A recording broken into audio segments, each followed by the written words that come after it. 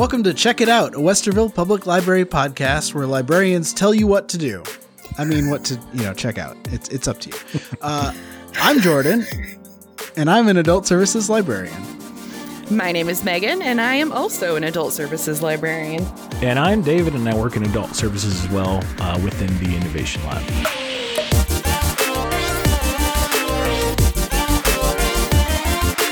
All right, guys, so thank you for joining me here today. Thanks for having us. I do have an icebreaker for you. All right, shoot. So you're at a bar, and a stranger sends over a drink. It's not necessarily what you wanted, but it is exactly what you need at the moment. What drink is it? Ooh. Oh. Mulled cider with butterscotch, schnapps, and whiskey. Whoa. Wow. That was the cocktail at our wedding, and it sounds amazing right now. For me, it's going to be water. I need a tall glass of water. I'm parched. No, dude. I am always surprised because I have a fridge now with the ice machine in it and the water. Mm-hmm. Never had one growing up or anything like that. And I'm always just like, oh man, water's so underrated. It is. Sometimes you just get some fresh water. It's just all day. I have a thing in my fridge where I have to fill it up and then, refill it again. Yeah. Yeah. And I get so lazy. So when it's really low, I'm like, I'm not gonna refill it. And I guess I'm not drinking water now. Exactly. I'll just drink a LaCroix or whatever. It's bad. So what I really need right now is just water. Nice. I don't know. I don't know if I have a drink of that would be perfect right now. If I'm ever thinking of drinking in the sense of having something to relax, an old fashioned is always my go-to. And I've always tried making it at home, and it never comes out as well as going to a place where the person has a good skill set with that stuff. So that would be What's an old fashioned? It's like bourbon with bitters, usually with some sugar in it and some muddled orange in it. It's a very kind of simplistic drink. It's enough sweetness and kind of flavor to help you with the bourbon, but it's almost like rice, something so simple, but it's so hard to do. Oh yeah. And there's slight variations. So I've been places where, knowing all the ingredients, someone's able to make it. I'm just like, oh man, if you put all the pieces in front of me and even measured out, I would somehow find a way to mess it up. One of my favorite mixed drinks to order used to be a whiskey sour. Yeah. I told a bar, I ordered a whiskey sour at a bar in Ireland, and the bartender straight up told me I was lying, that drink wasn't a real thing. They have whiskey over there, obviously, Jameson, but he'd never heard of a whiskey sour. And then when he looked it up, he's like, there's egg in it? What? And then you went to Italy and asked for meatballs. Yeah. Italians don't put meatballs on spaghetti. That's an American thing. Yeah. Whoa. Right? Mm-hmm. Yeah. What? Yeah. Do they know what they're missing? I don't think so. Burritos are basically the same sort of thing where it's an Americanized version of oversized other foods that they actually have. Mm-hmm. It's just a gluttonous, gigantic version of other things. Anyway. Speaking of gluttonous, gigantic size things, I have a large pick for you to start out this week. Nice segue. Yeah, thank you. But it won't weigh you down in any way because this is a comic that you can download and read using Hoopla. Who here is a fan of The Witcher? Woot woot. So, I've played The Witcher video games and read one of The Witcher books, and I just love everything The Witcher. The Netflix show is amazing, and they have comics that are just as good as all the other Witcher things. But do they have Henry Cavill in them? No, but you can kind of imagine because the art style is a little bit abstract sometimes. All right. So I can use my imagination. Yeah. So if you go on Hoopla and search for The Witcher, this is actually it's titled The Witcher Library Edition Volume 1. That's because it collects 4 different volumes of the Witcher comic book series. These are all primarily written by Paul Tobin. This includes House of Glass, Fox Children, Killing Monsters, and Curse of Crows. And I've read most of these, and they're all really, really good. For those who don't know, The Witcher is a fantasy series about this man who's got special abilities to fight monsters. He carries around like different swords in order to fight said monsters. Usually there's a lot of like difficult moral decisions because sometimes the monster is not really that bad and sometimes the humans are the real monsters.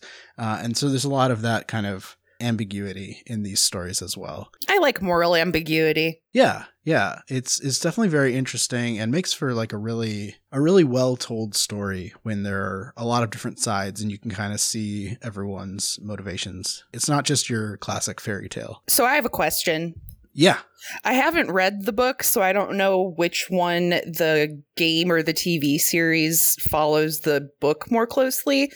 In the game, you're solely doing things from Geralt's perspective, basically, like save for some random like side scenes.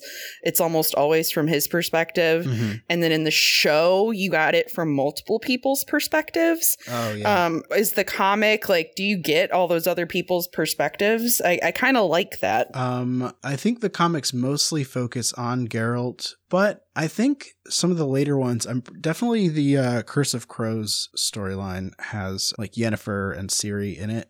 I don't remember how much they're featured in it, but yeah, I mean, it tends to sort of center around the Witcher, Geralt. But all the stories are really, really good. And it happens to be 437 pages because it includes so many volumes of this comic in one download. It's also part of Hoopla's Bonus Borrows collection right now. So you can check this out without going into your monthly limit of 10. Oh, that's great. Yeah. So do you have to have internet to use it then, or can you download it? Yeah, you can actually download this to mobile devices. You can't download it on your computer, but yeah, on your phone, if you use the Hoopla app, you can download it there. Oh, that's great. Check it out. All right, so Megan, what do you have for us this week? Okay. This week I wanted to give a shout out to our service, RB Digital. RB Digital has hundreds of magazines that you can access totally for free with your library card from all different kinds of genres. I like it specifically because my husband is a chef and used to have multiple paid subscriptions to various food magazines, Cooks Illustrated and Savor among them.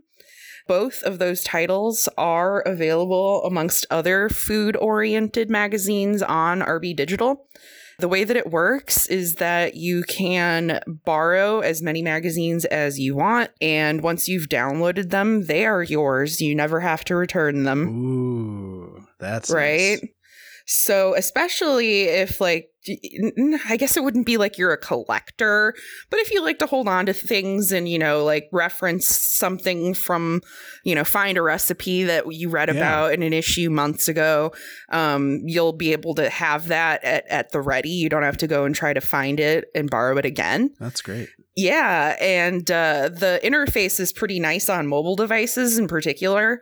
You can zoom in on things. You can select specific images or articles to have them not zoom in, but like fill the screen. Mm-hmm. So it's like dynamic. It's not like you're looking at a whole magazine on a tiny screen, which could be kind of hard to actually read anything. Yeah. But yeah, it's saving us quite a bit of money. And we're also being friendlier to the planet. Not, you know, I mean, how many people have stacks of magazines in their house?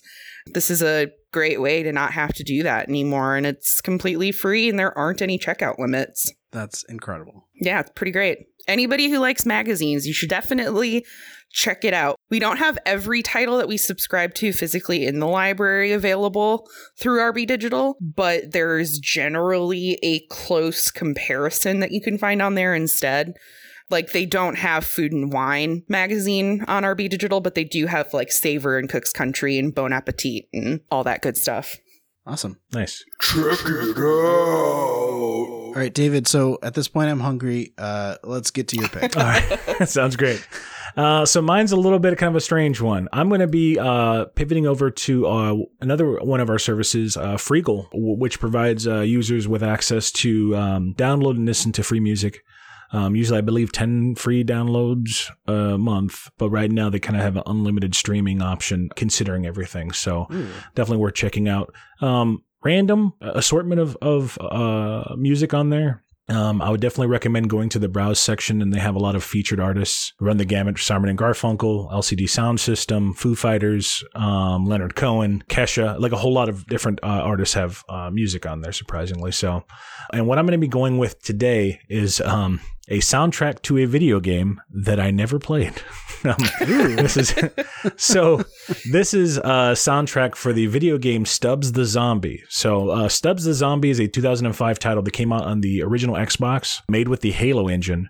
The full name of the video game is Stubbs the Zombie in Rebel Without a Pulse. And so it's kind of apparently a campy game in which you play a person that died during the Great Depression, and then decades later, a 50s sort of town is built upon his gravesite, and he arises and is kind of like a cranky old man, kind of raging against the system and building an army of zombies there. Like I said, I've never played the game. However, I did come across the soundtrack randomly back at the time at a record exchange. And what's great about the soundtrack is it's all older, like 40s, 50s kind of pop songs covered by artists from like the mid 2000s. So Ben Queller, which was kind of a big name back then, covers the famous kind of lollipop song.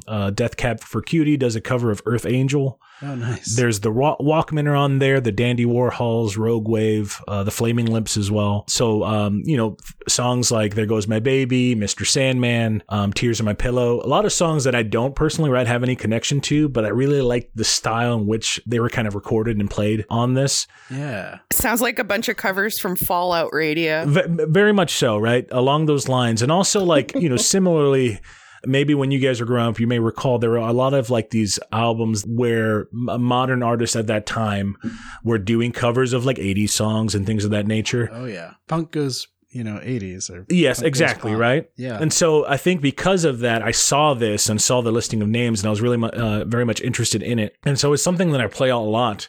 The cover of Lollipop is something that my daughter will request sometimes. Oh, wow. Because I've played that in the car and she thinks it's kind of like a catchy little tune. So it's on there along with other soundtracks, video game soundtracks. Like I said, there is surprising the amount of stuff that is on Freegal. It's definitely worth checking out, taking a stab at.